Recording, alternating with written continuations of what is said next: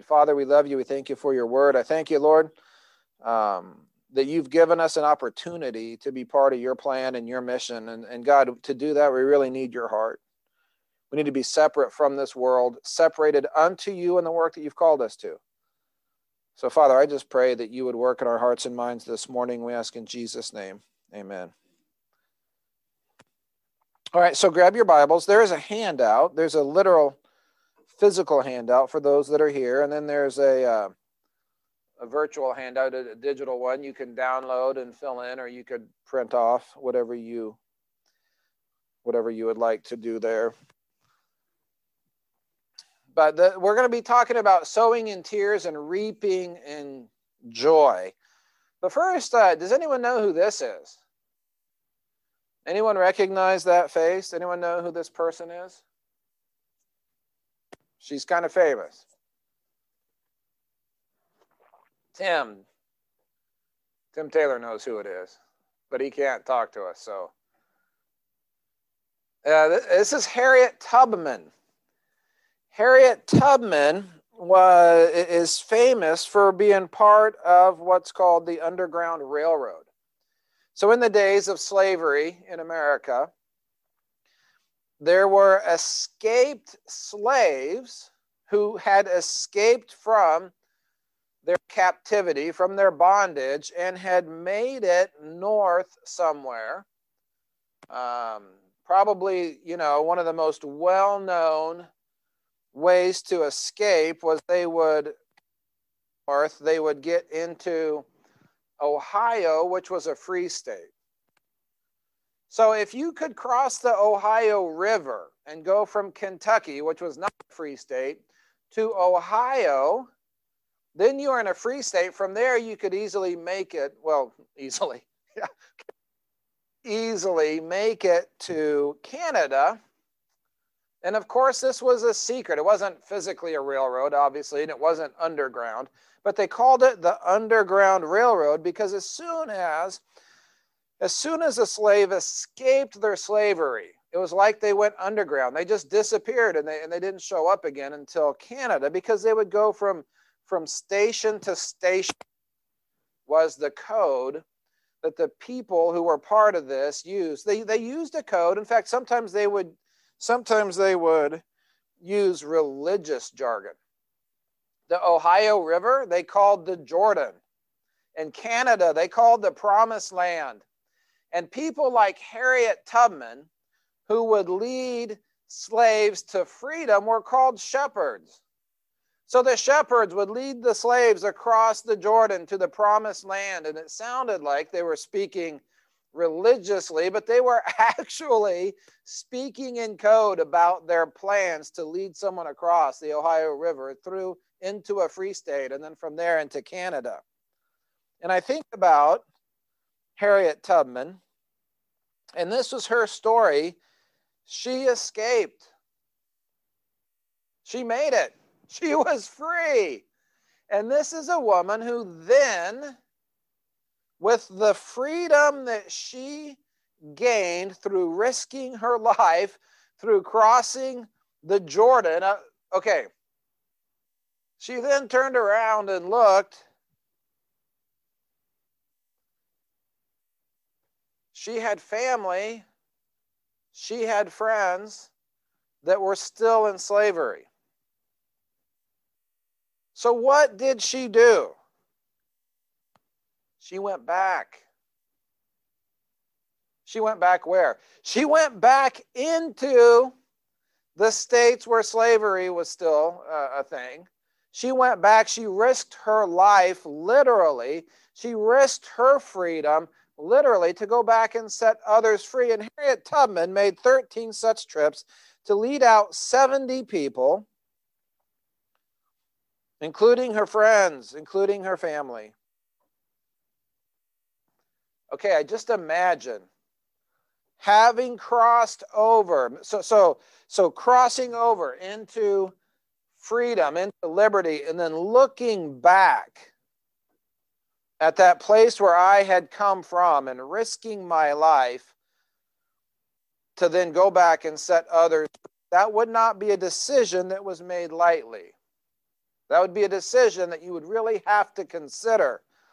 Do I care enough about them to risk my life to go where they are, to bring them out into the pathway that I have already known? See, the slaves who were still there on the plantation, they wanted to be free. They didn't want to live a life of slavery and bondage. They just didn't know the way. They needed someone who was willing to go back and show them the way. How do I get out of the bondage? How do I get out of the slavery? And here's the problem, that most people didn't care enough. They wanted their freedom, but they aren't going to go back and risk their freedom now to lead others free. But Harriet Tubman did. Okay, so there's a verse in Psalm 126, and you can turn there with me. Turn to Psalm 126. When the nation of Israel was set free, okay, when their captivity ended and they were able to go back to the land that God had given them, we get Psalm 126. When the Lord turned again the captivity of Zion, verse 1, we were like them that dream. This would be like they were like stunned. Psalm 126, verse 1. Then was our mouth filled with laughter and our tongue with singing. Then said they among the heathen, the Lord hath done great things for them. The Lord hath done great things for us, whereof we are glad. Verse 4. Turn again our captivity, O Lord, as the streams in the south. And I love that. In the south of that area, geographically, in the Negev, in the desert, in the hill country, it is dry and it is arid. And the streams, the creeks, the brooks, the rivers, they're kind of, they're more like creek beds than they are creeks. They're dry. Until it rains. Okay, until the waters come, and then now all of a sudden that dry creek bed is now a flowing stream of life-giving water into the desert. Turn our captivity like streams in the south that were dry, but now they're flowing again. I love that. They that sow in tears, verse 5, shall reap in joy. And I think a lot of the reason that we don't have reaping is because we don't have sowing. I think a lot of the reason we don't have joy is because we don't have tears. And if we would figure out what this means, if we would understand how to sow in tears, then we would reap with joy. Psalm 126, verse 5, and then verse 6. He that goeth forth and weepeth, bearing precious seed, shall doubtless come again with rejoicing, bringing his sheaves with him. We know that the world is the field, and the seed is the word of God, and it is precious, exceeding precious promises of the word of God. 2 Peter chapter 1, and we are supposed to go forth weeping because we care about those that are still in captivity. We care about those that are lost. We're not okay. So we're going to go and we're going to take the word of God. We're going to sow the seed in the world. And if we can figure out how to do that, then we will bring in the sheaves. There shall be reaping with joy. A lot of Christians don't have joy. It's because they don't have reaping, and they don't have reaping because they're not going and they're not sowing and they're not doing it with tears. There are some who are going through the motions, but they're not. There's no tears there. And so we're fasting as a class. We're fasting as a class. And so I'd like to, if you would, turn with me to Isaiah chapter 58. In Isaiah chapter 58, we get to look at God's fast. We get to look at God's fast. The fast that God has called us to. You say, well, I thought Sam called us to a fast. Well, he did. He did. And we are to be fasting, and I thank God for that. It's been really good. But God also has a fast that he's called us to. Let's look at it. Isaiah 58 verses, we'll start in verse 6. Okay. God says, is not this the fast that I have chosen? To loose the bands of wickedness, to undo the heavy burdens, to let the oppressed go free, and that ye break every yoke? Is it not to deal thy bread to the hungry, and that thou bring the poor that are cast out to thy house? When thou seest the naked, that thou cover him, and that thou hide not thyself from thine own flesh. Okay, so I see someone who doesn't have any clothes. I'll take off my shirt. Well, then I'm uncovered. Yeah, I'm not going to hide myself.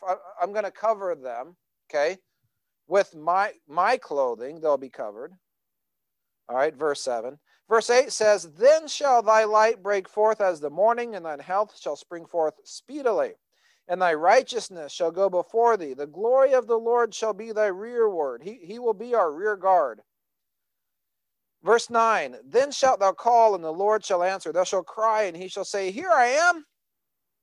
If thou shalt take away from the midst of thee the yoke, the putting forth of the finger, and speaking vanity. That's how the world works.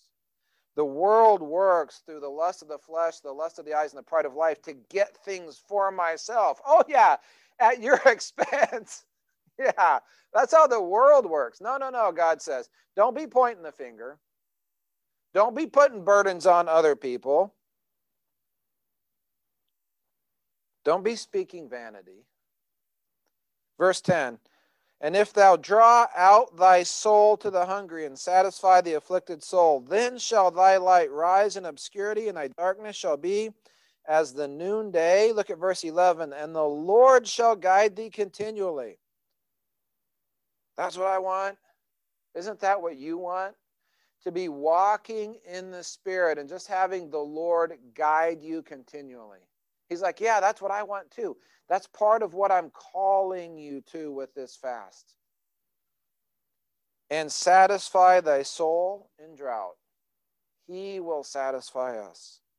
And make fat thy bones, and thou shalt be like a watered garden. Oh, let's get back to the garden where God is our God, and he's taking care of the provision and the protection and the promotion. God will be our God. He'll take care of those things. We'll abide with him. We'll walk with him. The voice of God will guide us, and it will be like a watered garden. That's what your life will be like. Oh, my goodness. How do we get back to that place? And we'll be like a spring of water, whose waters fail not. Okay, Living Well, I shouldn't even have to preach on that. You ought to know about that from John chapter 4 and John chapter 7. Turn our captivity like streams in the south. That dry, arid creek bed of your evangelical and discipleship activity. Let's get some life there. Let's get some fruit there. Let's get the water flowing. This ministry ought to be a source of life. Amen? It ought to be a place where relationships are built based on fellowship. It ought to be a place where we come together and there's what's like a watered garden with just streams flowing out into your family and my family, into your workplace, into your community, into our scope of influence. There ought to just be streams in the desert of life coming out of a fruitful ministry. And they that shall be of thee shall build the old places. Thou shalt raise up the foundations of many generations, and thou shalt be called the repairer of the breach.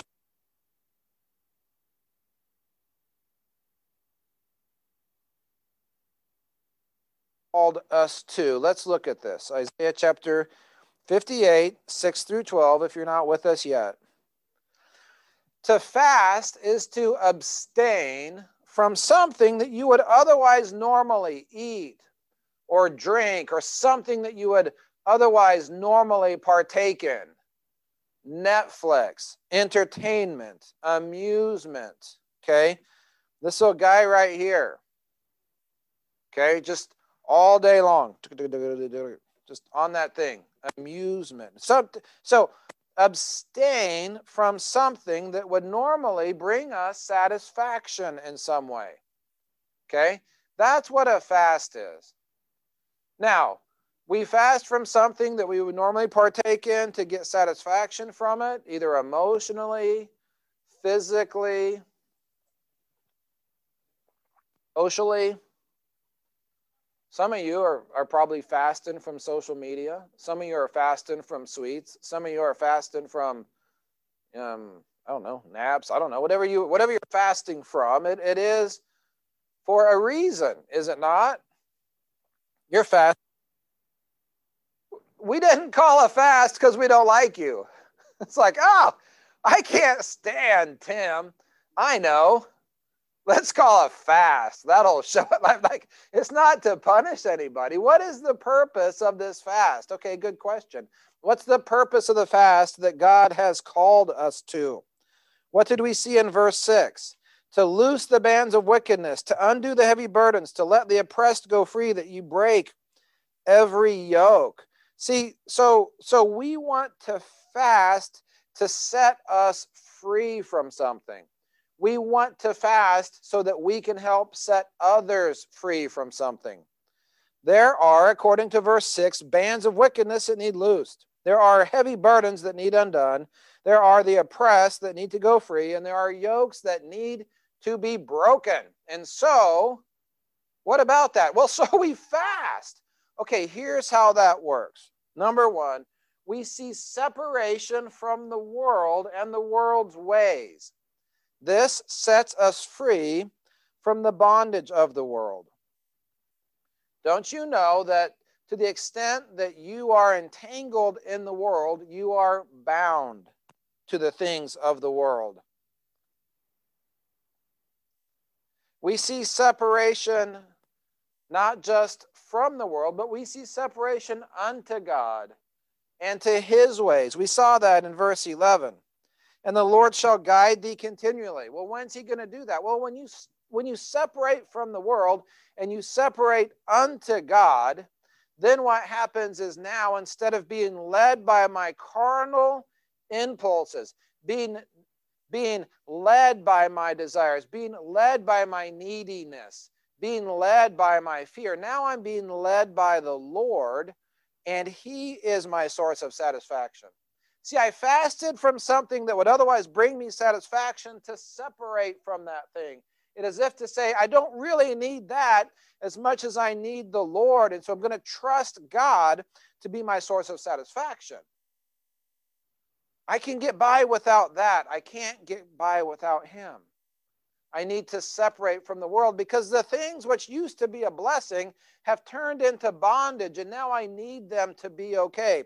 There was a television show a television commercial. It was a Chevy commercial, I think. But this guy, he was making a point. He took the phones, and he took people's phones, and they hesitantly handed them over. Then he threw them in a wood chipper and ground them up. Okay. People's reaction was visceral. The younger people especially, they're not okay without their phones. My kids can't believe there was a day in which I got into an old pickup truck with 200,000 miles on it and drove, when I was 17 years old, drove to the Rocky Mountains to go camping or hiking or skiing by myself without a phone. They said, well, what if something went wrong? I said, well, you just figured it out. You just found a way. You got help, or you fixed it yourself. For a lot of people, their phones, they're not okay without their phones. And those of us who used to live without one, we would not just be okay without our phones. It would be like hallelujah. But they do help with communication. I'm not anti-phone. Just saying, that thing that was initially a blessing for some people has turned into bondage. I have to have my phone to be okay. Oh yeah, well, do you need God like that? If you fast for your phone, do you go through a little withdrawal? Okay, well, good. Take that tension and let it draw you to the Lord. Are you fasting from meals? Good. Well, take that time when you're hungry. Let your grumbling stomach remind you it's time to draw near to the Lord. We separate from the world and its ways. We separate unto God. That frees us from the bondage of the world and allows us to be in tune with the Holy Spirit, to be led by the Spirit as we walk in the Spirit. Now, doing this deliberately, separating from the world and separating unto God, when you make that decision after thinking about it, like Harriet Tubman, if I go back I risk my life. I risk my place here and everything that I've built in Ohio. I don't know that she was in Ohio and crossed the river, but that the person who's going to go and risk everything. I'm going to risk my freedom. I'm going to risk my place in this world to go set them free. Liberation. What are you going to do? Are you going to cross that river? Crossing that river, you do this deliberately. It's called consecration. Consecration is the biblical term for something that's dedicated, a sacrifice that's dedicated for a certain thing. Reuben, Gad, and half the tribe of Manasseh,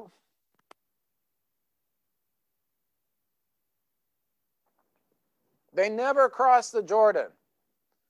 And the reason why is because they had a really good spot there. I believe it was in Goshen. They had a really good spot there, which was going to be really good for their cattle. And to go into the promised land, which God had for them, would have meant leaving a known, let me put this in quotes, good life, to just simply entering in and trusting God. Here's the problem, though. How are Gad, Reuben, and that half a tribe of Manasseh, how are they ever going to lead people into the promised land if they're not willing to go there themselves? You see, here, we'll get there. Remember, there is no gain but by loss? Remember that song? Here's the second verse on that. Our souls are held by all they hold. Slaves are still slaves in chains of gold. To whatsoever we may cling, we make it a soul-changing thing, whether it be life or land, like Reuben, Gad, and half of Manasseh. And dear as our right eye or hand, whether it be life or land, as dear as our own right. Whatever we cling to clings to us. And so I think about those three tribes, and they were satisfied with what the world offered them. The problem is they never got to where God wanted them. And when the enemy came, they were the first to fall. It did not turn out long term. Because the world is a dry and thirsty land. So this consecration,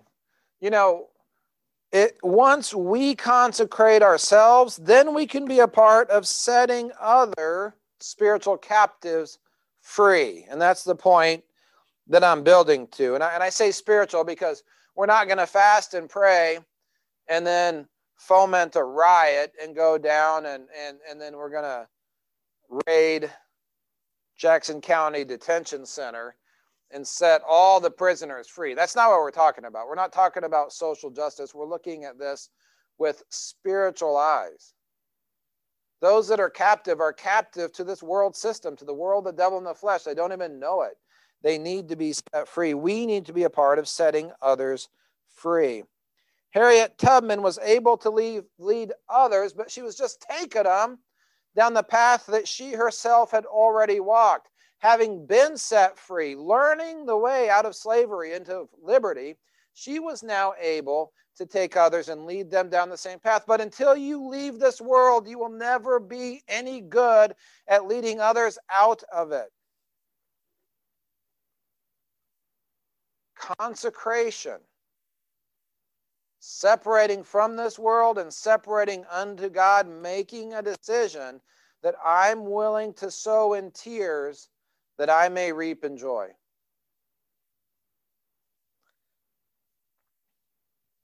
In Isaiah chapter 58, verse 10, read that verse with me. Isaiah 58, verse 10.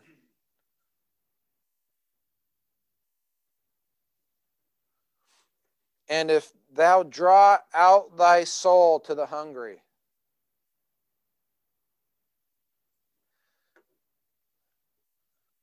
So here's a hungry person. Right there. There's a hungry person. Well, what's that have to do with me? I had breakfast this morning, and I'll have lunch at noon. Do I draw out my soul to the person who's hungry or not? Let me put it just very simply. Do you even care? Do you care that people are in bondage? Do you care that people are lost? Does your soul go out to the hungry, to the captive, to those who are in bondage? And I tell you what, we have a book that teaches liberty. It teaches salvation, but then it teaches walking in the Spirit, not following the law. I know I have brothers and sisters in Christ who are ignorant, hungry for a Bible teaching, Bible believing ministry. Do I care enough to invite them to come and see what God is doing? Come and taste of the liberty that we have in Christ. They're hungry spiritually. Does that move me? Does my soul go out to them? I have friends and family who are lost, separated from God, and if they die that way, that is their eternal destiny, separated from God. Does my soul go out to them? Or am I just satisfied to stay on this side of the river because it's too risky? It might cause personal harm for me or my family to be a part of entering God's plan, to have God's heart. See, if you're not consecrated, then you care more about yourself and your place in this world than you do about seeking and saving the lost. But let me just tell you, I know you're trying to protect yourself. I know you're trying to protect your family. But it doesn't work. It doesn't bring joy. That's not what you're here for, is to be safe. Ships are safe in the harbor. That's not what ships are for. Okay, let's look at an illustration. Turn with me to 1 Samuel. In 1 Samuel, we see David. David had been chased around by Saul long enough that he went and lived with the Philistines. It was there, and the king had given him, the king of that Philistine area, Achish, had given him Ziklag to live in. David and his men were living in Ziklag. They were doing raids on some of these other countries. They told the king they were raiding Judah, but they really weren't. Okay, so David now was going to go to war with his Philistine king, but the other Philistines said, this guy isn't coming with us. This is the David. They said he slew 10,000s. Yeah, they were talking about us. He's not coming to war with us. Send him back to wherever you kept him in your little town.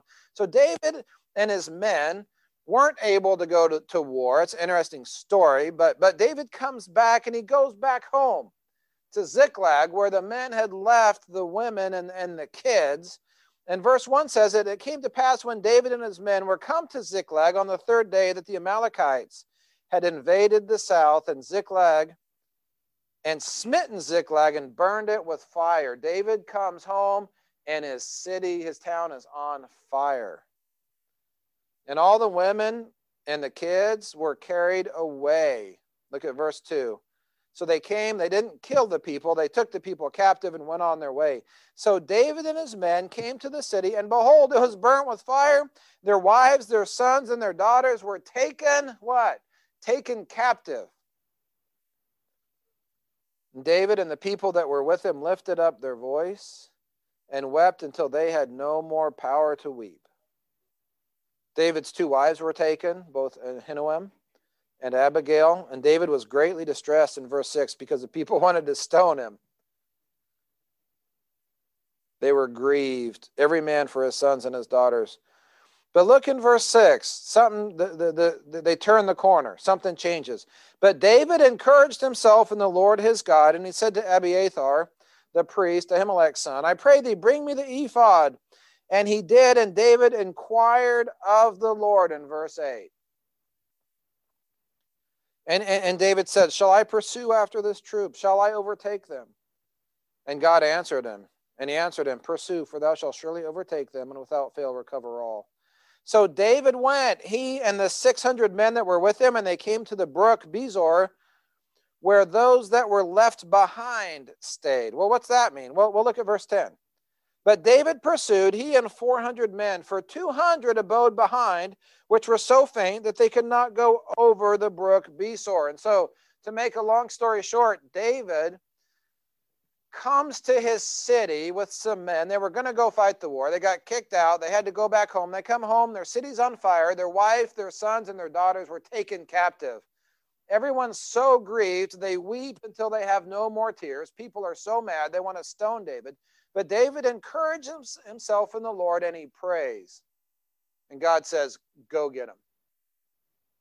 Pursue. Pursue the captives, pursue your sons, pursue your daughters, pursue your wives, pursue the enemy. Go. And so David takes his 600 men and they go, but then there's the brook.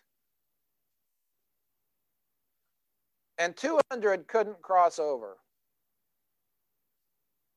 400 could. So the 400 pursued. They met a guy, they got instructions, they went, they defeated the enemy, they got their people back. The 400 that crossed the river were the ones that got the victory, that fought the battle, that brought the people back. Now, David takes care of the 200 that were left behind. The people that stayed with the stuff, they were okay. They got some loot, you know. They got their wives and their kids back, but they didn't get to be part of the victory. They were too faint to cross over the brook, and so they didn't get to lead anybody back over the brook. See, how can I lead someone over the river if I'm too faint to cross over the river myself and go get them? This crossing the river is the Bible's type or picture of consecration for us. So what does all this really mean for us? Well, in terms of a personal application, our earthly home is on fire. Just like David came to Ziklag and his home is on fire, guys, guess what's at the center of our earth physically? You're like, I don't have to guess. I learned this in junior high geography or whatever. Our earth is literally filled with fire, molten iron and lava. Spiritually. But the heavens and the earth, which are now, 2 Peter 3:7 says, by the same word are kept in store, reserved unto fire. Physically, the center of our earth is on fire. Spiritually speaking, the fire is right there. It's reserved. Spiritually speaking, just waiting for someone to light the match. You can look at some other verses there. I think of 2 Corinthians or 1 Corinthians chapter 3. Don't you know that your works are going to be tried by fire? Don't you know that everything that's not eternal is going to burn? Our home is on fire. Okay. Our sons and daughters, and I don't know, spouses, I don't know. I don't know everybody's situation, maybe is what they'd like, but or as they'd like, whatever. Maybe, you know what I'm saying. Okay. Our sons and daughters are currently being held captive by the enemy. You say, well, no, my sons and daughters are saved. Yeah, I'm not just talking physical families. I'm talking about your spiritual heritage. Where are the next disciples? Where is your next disciple? Where is the next child in the faith, your daughter in the faith that you are going to lead to the Lord and be a spiritual mentor, a spiritual parent? Where are they? I know. They're out walking around on the streets. That's where your children are. They are captive to the enemy. Well, that just makes me a little mad as a father. It makes me a little mad that my future children and grandchildren spiritually are currently captive, in bondage, yoked to the enemy, blind to the truth, enslaved. And who's going to be the one who's going to cross the river and say, I will leave my place in this world And I will risk my life to go show them the way that somebody showed me, and be like Harriet Tubman. I'm not too faint. I feel like maybe I am, but by the grace of God, I'll go pursue. I'm not so content to have a good life in this world, Gad, Reuben, and half of Manasseh. You know, the streams in the south are just dry creek beds. That's what my life looks like in terms of evangelism and discipleship, but no more. I'm going to cross the river that I may have a life that looks like a watered garden spiritually, and from there, streams of life will flow out. But listen, you got to be consecrated. You have to make a decision to leave your place in this world. Well, you say, well, what's that mean? Well, that's a good question. What's that mean for you? What do you have to let go of? I know you need to die to what this world offers you. I know you need to let God be the provider. A lack of weeping, praying, and pursuing is caused by a lack of consecration. I ordered 500 invitation cards, business card size invitation cards for Living Well Bible Study. It says you're invited to Bible study on the front, and on the back as a little line for the time and the date, so that we could hand out invitation cards to Bible studies. Is that going to work?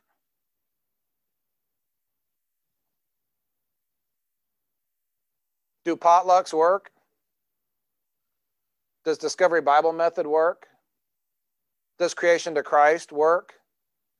Can we be Methodists and come up with a method, and then that's going to set the captives free? Well, nothing works. Nothing works. Let's best. He's a horrible leader. Our house is on fire, and our stream beds are dry. We don't have a spiritual heritage. Our sons and daughters, the people that should be here with us, are captive to the world. Yeah, okay. Well, are you willing to leave your place in the world? Are you willing to consecrate your life to God? Are you willing to separate from that and separate unto this, and look at that river and say, you know what? I'm crossing the river.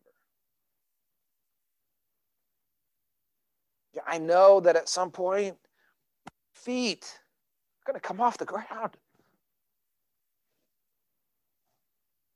And I'm going to have to go. And when I get to the other side, I'm no longer where I was. I no longer have that place. But now it's just like, well, God, you have to provide. Yeah. God says, that's what I want. God, I'm giving up satisfaction in the world. Here's what consecration is. You ready? It's just a fast, except it's your whole life. Just going to fast from satisfaction in the world, period.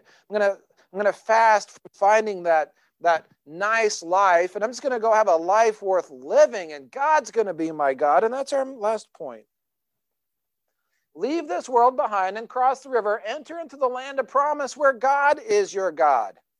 See, until you do that, you can't lead out of the world until you leave the world yourself. I know you're saved. I'm not just talking about that. If the world is your home, practically, emotionally, socially, then guess what? You're not going to be very good at leading people out of it, because you actually really like it. And you're not consecrated to God. You're not consecrated to God's mission. And the fact that there's people that are dying and lost and captive doesn't really have anything to do with you. See, we need to cross the river. Leave this world behind, enter the land of promise where God is your God. And this is the last point. The way this world is wired, okay, the temptation in the garden, eat of this fruit and ye shall be as what?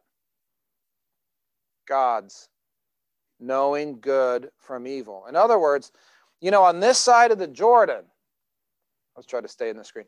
On this side of the Jordan, it's how the devil works. You get to be your own God. You get to decide right and wrong for yourself. You provide for yourself, you protect yourself, you promote yourself, and you do that at everyone else's expense. I mean, you're not trying to promote yourself at everyone else's expense, but that's the only way to promote yourself. That's the only way to protect for yourself. That's the only way to provide for yourself. And once we cross into the promised land, now we're living, and it's God's idea. No, okay, I've given up. I'm going back to the garden, and God, you provide, you protect, you promote, you take care of me, and I'm just going to walk with you. And God, whatever you lead me to do, I'm just going to say, yes, Lord, but this is what I know he's told us. Well, can you reach out your soul to those that are afflicted, those that are hungry? Are you willing to go? And now, all of a sudden, you, as you walk with God, as your witness becomes so powerful. The fruit comes, and you sow in tears because you care, and now you reap with joy. Your ministry becomes fruitful. This place, I don't care about numbers, but I know this. Living Well needs to be a fellowship where there's life, where there's fruit. We need to have the sheaves. We need to have life here. We need to have discipleship, evangelism, baptism, people moving forward in their faith. That's what brings joy. That's what we're looking for. That's God's plan. But to do that, we need consecration. So I would just say this in closing. You need to consider where you're at in terms of making a deliberate decision to separate from the world and separate unto God. Can I just live my life every day like I'm fasting from the world? Consecration is a lifestyle of fasting the things of the world and separating unto God. And as we draw near to him, we get his heart. And all of a sudden, your eyes start to be open. You're like, hey, I'm not okay with my neighbors being lost. Now that affects me. My soul goes out to them. Now I'm praying for them. Listen to Gail's testimony, how God worked through this fast. We need a lifestyle of fasting. Let's pray. Father, we love you. I thank you for your word. God, I thank you for everyone here and online. And God, we just say yes. We want to cross the Jordan. We want to live our lives separated from this world and separated unto you. God, the amusement of this world, we say no to it. The trappings of this world, we say no. God, the offerings of this world, the lands, and God, we just say no, we don't need any of that. We need you. And God, we care more about others than we do ourselves. Oh God, help us to see with your eyes. Help us not to waste our lives with these last few months or years that we have before your return. God, I pray for a fellowship that's consecrated. God, would you do a work in us and through us? We ask in Jesus' name. Amen.